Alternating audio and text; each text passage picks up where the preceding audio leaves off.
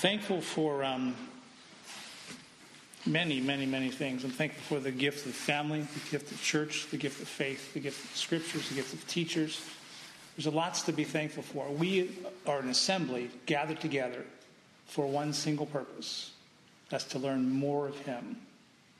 We learn about those things, about more of Him, not from our imagination.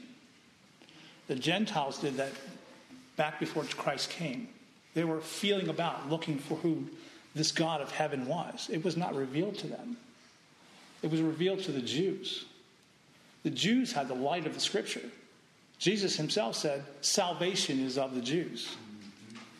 So the knowledge of who Christ was and which lineage he came through, he came from the nation of Israel. After that,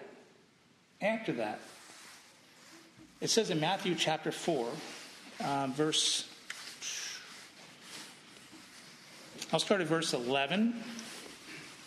Verse 12. It says, Matthew chapter 4, verse 12. Now when Jesus had heard that John was cast into prison, he departed into Galilee. And leaving Nazareth, he came and dwelt in Capernaum, which is upon the seacoast and the borders of Zebulun and Nephilim. I can't pronounce that word. That it might be fulfilled that was spoken of Isaiah the prophet, saying, the land of Zebulun and the land of Nephtali, by the way of the sea beyond Jordan, Galilee of the Gentiles, the people which sat in darkness saw a great light. To them which sat in the region of shadow of death, light has sprung up. What did they see? They saw Jesus Christ. But what did Jesus Christ come to do? He came to not only redeem his people from the penalty that we acquired under Adam, our father, but he also came to teach his people truth. So Jesus Christ is the Word made flesh. But the Word made flesh says what? That everything that Jesus Christ is, everything that he said, everything that he did was what? A manifestation of God's will. So as we look and live our lives, we're striving to follow Jesus Christ because he is the living Word. He is the manifestation of God in the flesh. You want to live a godly life? Follow Christ. So in that way, the Gentiles saw a great light. They were never taught this thing before. Go over to Acts chapter 13. Acts chapter 13 and verse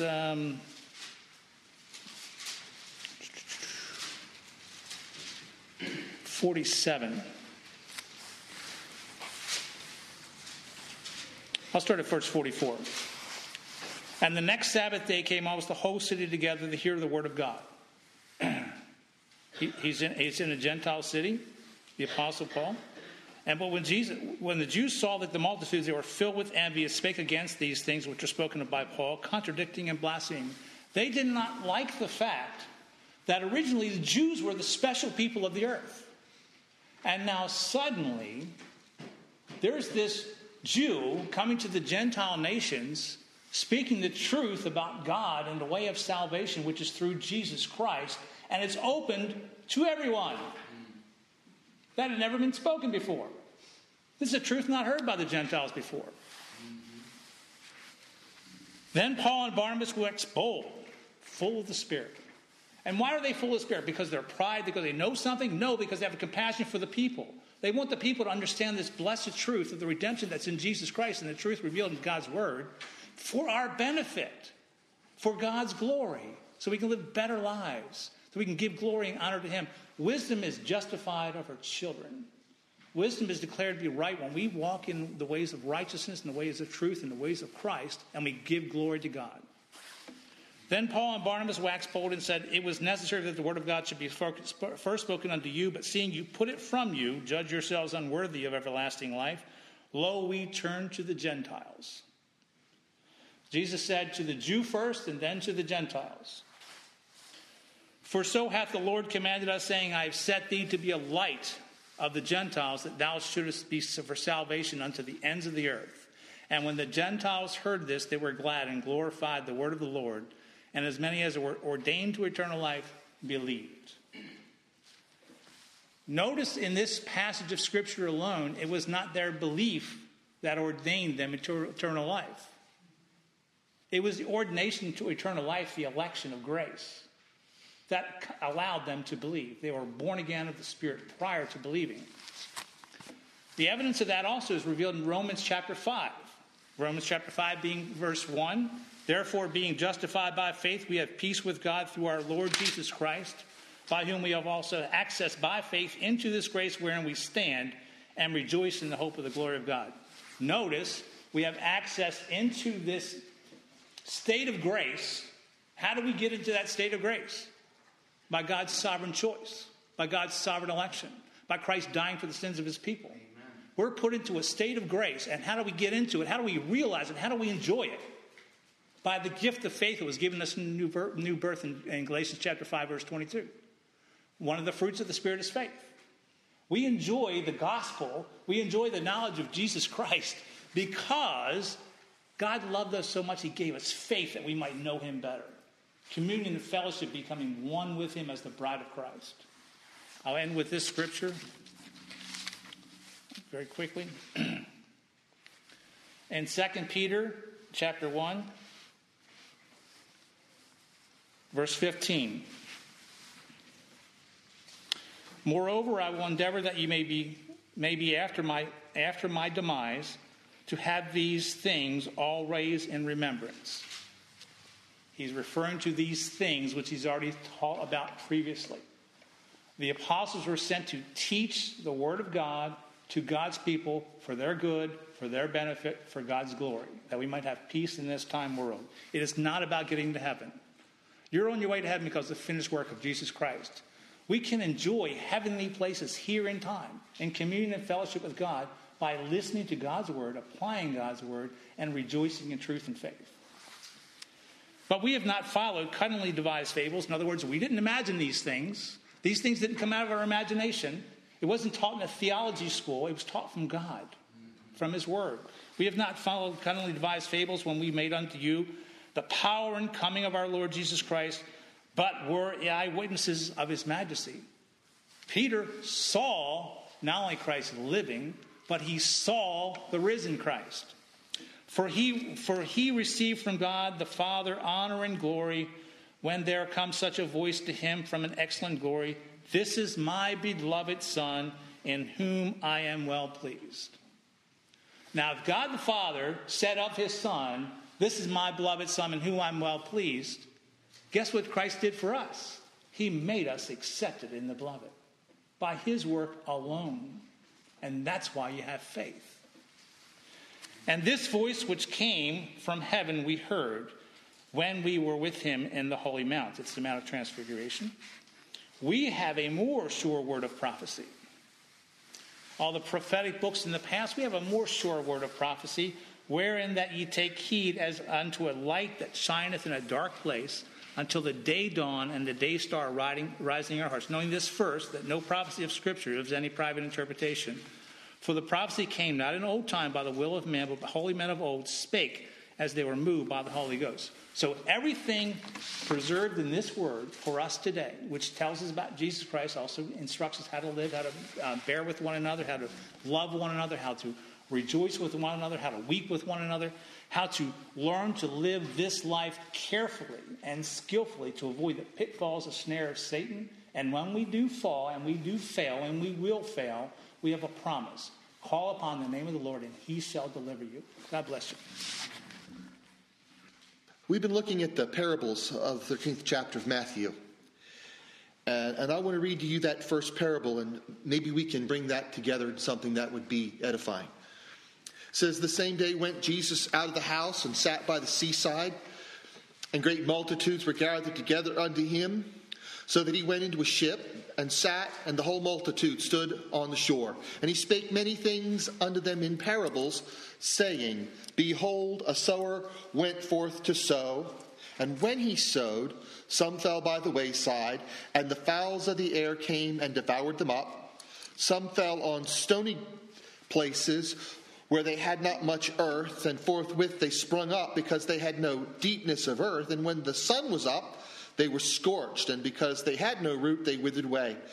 And some fell among thorns, And thorns sprung up and choked them, but others fell into good ground and brought forth fruit, some 100-fold, some 60-fold, some 30-fold.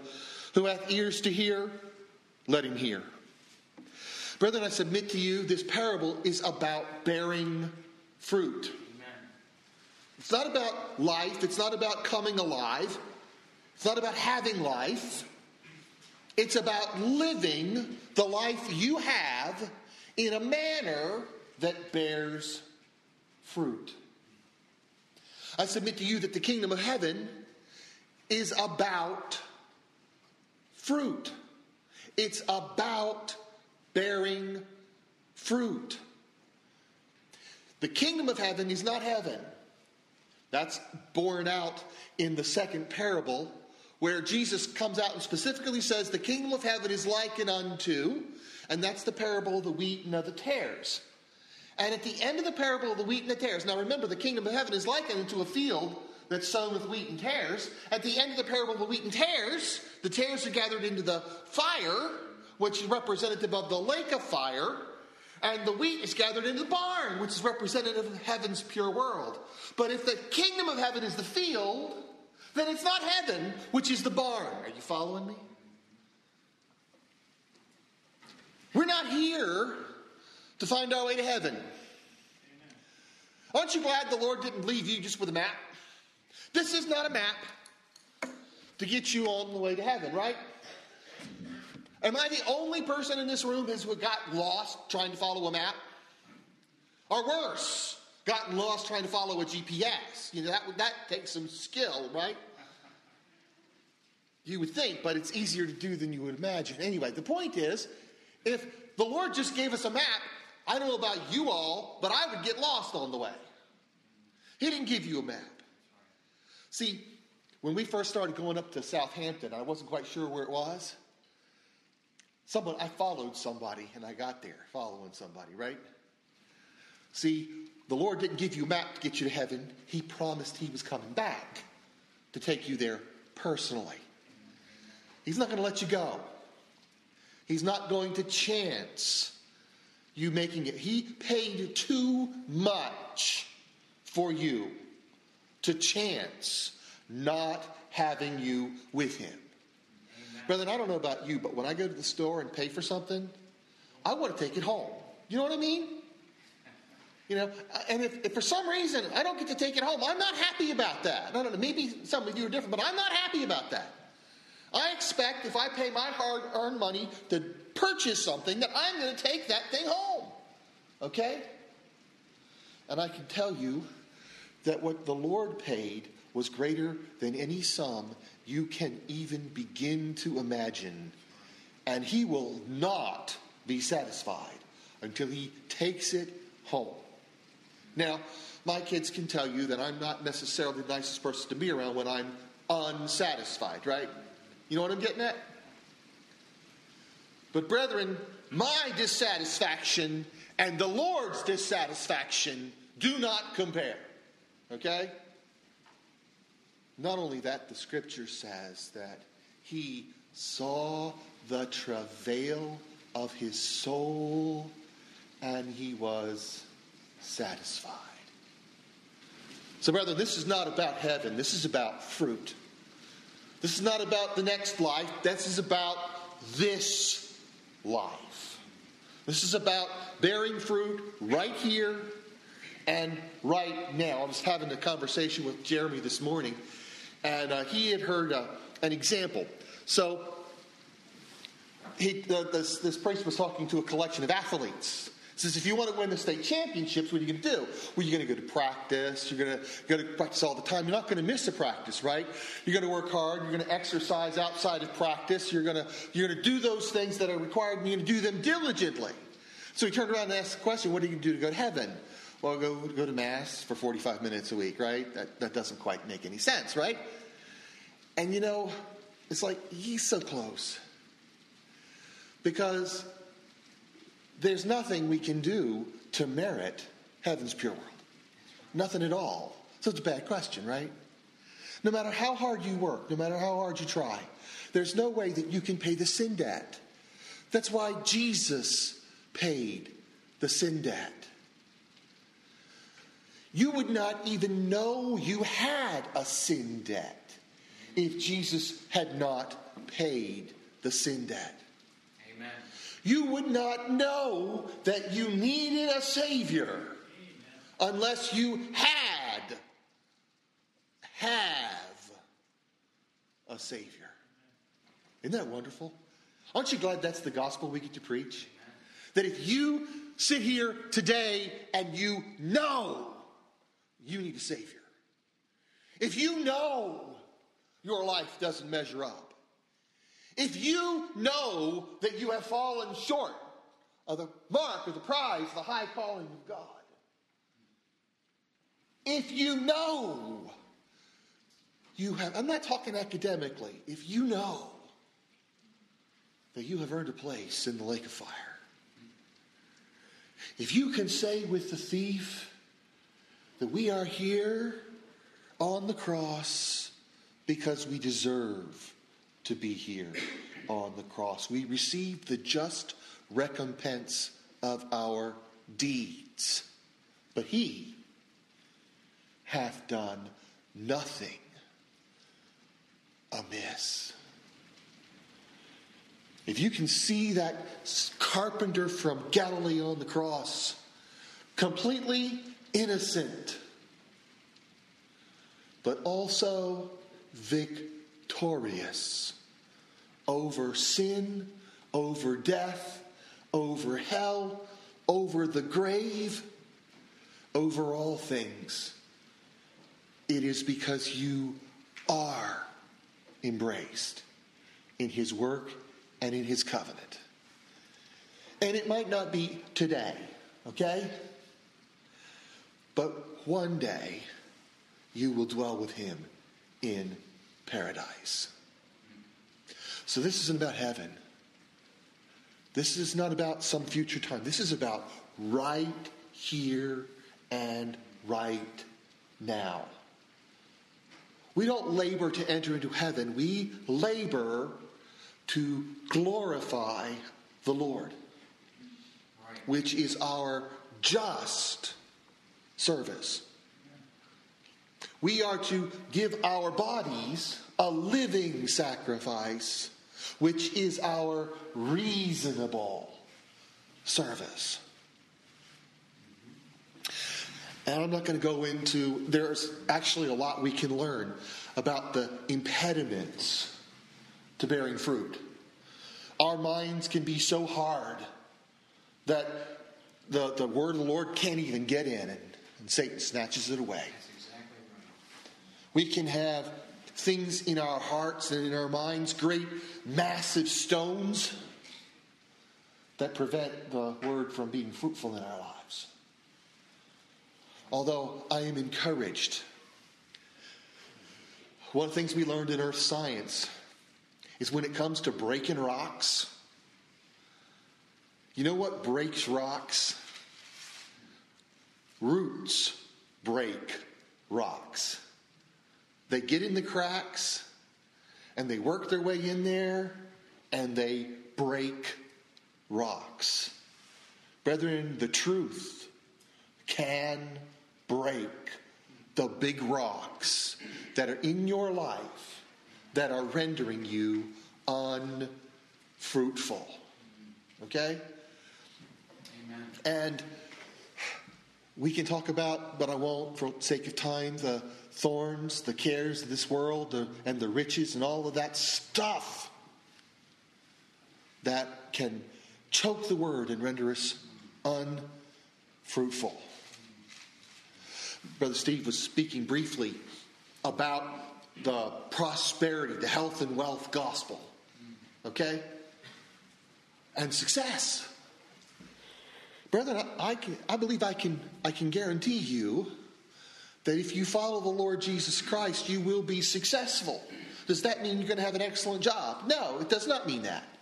Does that mean you're going to have a wonderful house? No, it really doesn't. The scripture says, if we have food and raiment, we are to be content. Okay? That's not what he's talking about. Now, he did say that if you seek first the kingdom of heaven, All of these things will be added unto you, because the Lord knows you have need of them. So he has promised to satisfy your needs. Okay?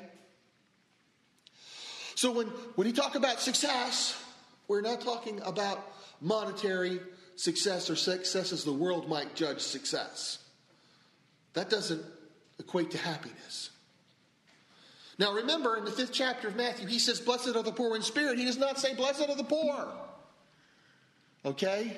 There is no virtue in poverty, nor is there any vice in prosperity.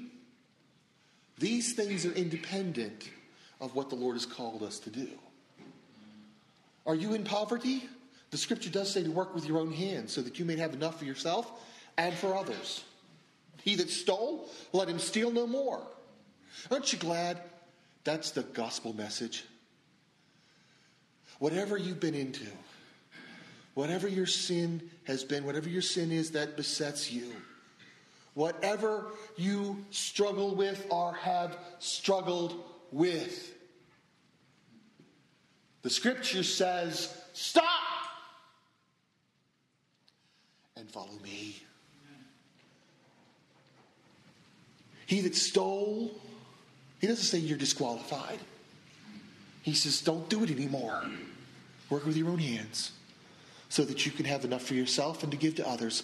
Turn and follow me. When John the Baptist was encountering those people that came to him, whether they were publicans, whether they were soldiers, whatever kind of past they might have had, John said, repent and follow. Come. Come. Come. Jesus, neither do I condemn thee.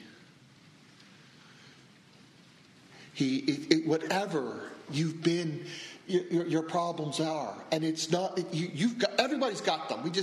We're not as open as maybe we ought to be about some of those things. The scriptures just say to confess our faults one to another. But I can guarantee you, we all struggle with something. Everyone in here is struggling with something. Okay?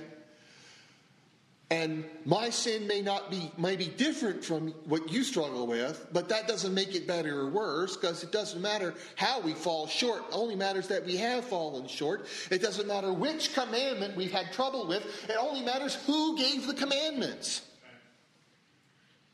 But to all of us, no matter what we struggle with, the gospel is to repent and turn to the Lord. He tells backsliding Israel, turn unto me and I will heal your backsliding. Brethren, this is about bearing fruit. We are to bear fruit for the glory of the Lord and for our joy. Aren't you glad? Think about that. You know, Billy Joel thinks the saints are crying and nobody told him they're tears of joy. Okay? Well, you are not called to be glum all the time, God forbid. You are called to live your life abundantly to the glory of the Lord Jesus Christ. Christians are not called to barely get by. We are called to live the life that God has given us abundantly to His glory. And the commandments that He has given us, they are not grievous, but they are for our joy. If we forsake not the assembling of ourselves together, is it not for our joy? If this place were empty, would God be diminished? Would Christ be diminished in any way? No, but we would be diminished, would we not? It is for our joy. His glory and our joy. And again, if we bear fruit, and you can talk about the kinds of things that cause the ground to bear fruit, and there's lots to learn there that I'll just skip over for lack of time. But I want to turn to the 5th chapter of Galatians, because I want you to get a feel for the kind of fruit we're talking about. What does it mean to be successful as a Christian? What does that mean? In Galatians, we read about the fruit of the Spirit. Okay? The fruit of the Spirit. In Galatians 5 and 22, the fruit of the Spirit is love, joy, peace, long-suffering, gentleness, goodness, faith, meekness, temperance. Against such there is no law. Brethren, I find it interesting that the first fruit of the Spirit is love. All the world is going about seeking love. You can hear them on the radio, trying to find love, lamenting that they've lost love, and they don't even know what the word means. I submit to you that there is no real love outside of the Spirit of the Lord Jesus Christ, outside of the Holy Ghost. There could be some affection. There is some natural affection. There can be lust. There's lots and lots of lust out there. Okay? But real love. All the world is seeking it. You can hear on the radio they're not doing such a good job finding it. It only exists through the Holy Spirit. It only exists through the Holy Spirit. That's the kind of fruit you're called to bear. A successful Christian is not successful because they make a lot of money. Nothing wrong with making money. As long as we're doing it honestly, that is the legitimate reward of your labor. The Ecclesiastes letter says it is good and right for you to enjoy the legitimate rewards of your labors. But that's not our goal. Our goal is to serve the Lord. And brethren, if you serve your employer, or your customers if you're self-employed, like it unto the Lord, serve them like you are serving the Lord Jesus Christ himself, which is what you are commanded to do,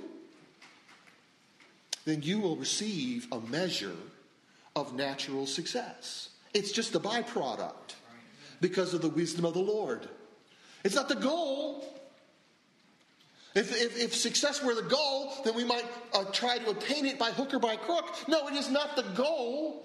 It is a natural consequence of doing what the Lord has commanded us to do. And sometimes when we do the things the Lord commands us to do, we won't do the things our employer wants us to do because it's dishonest. Okay? And so we will do what the Lord, it's like Joseph said, that I will do what's right. When Potiphar's wife tried to seduce him, he said, far be it from me to do this thing. It's wrong. So we'll do what is right. But for the most part, the Lord has commanded us to serve our employers, our customers, like Jesus. Not with eye service like man pleasers, but like we're serving Jesus. And if you do that, there will be a measure of natural success. It is a natural outcome, but that's not the goal. If we love our neighbor as we love ourselves, there will be harmony. Not always, because there's just some people that... Anyway, as much as is possible is what the Scripture says. Live peaceably with all men, which acknowledges to me that there are some people that are just impossible, but that's a different story.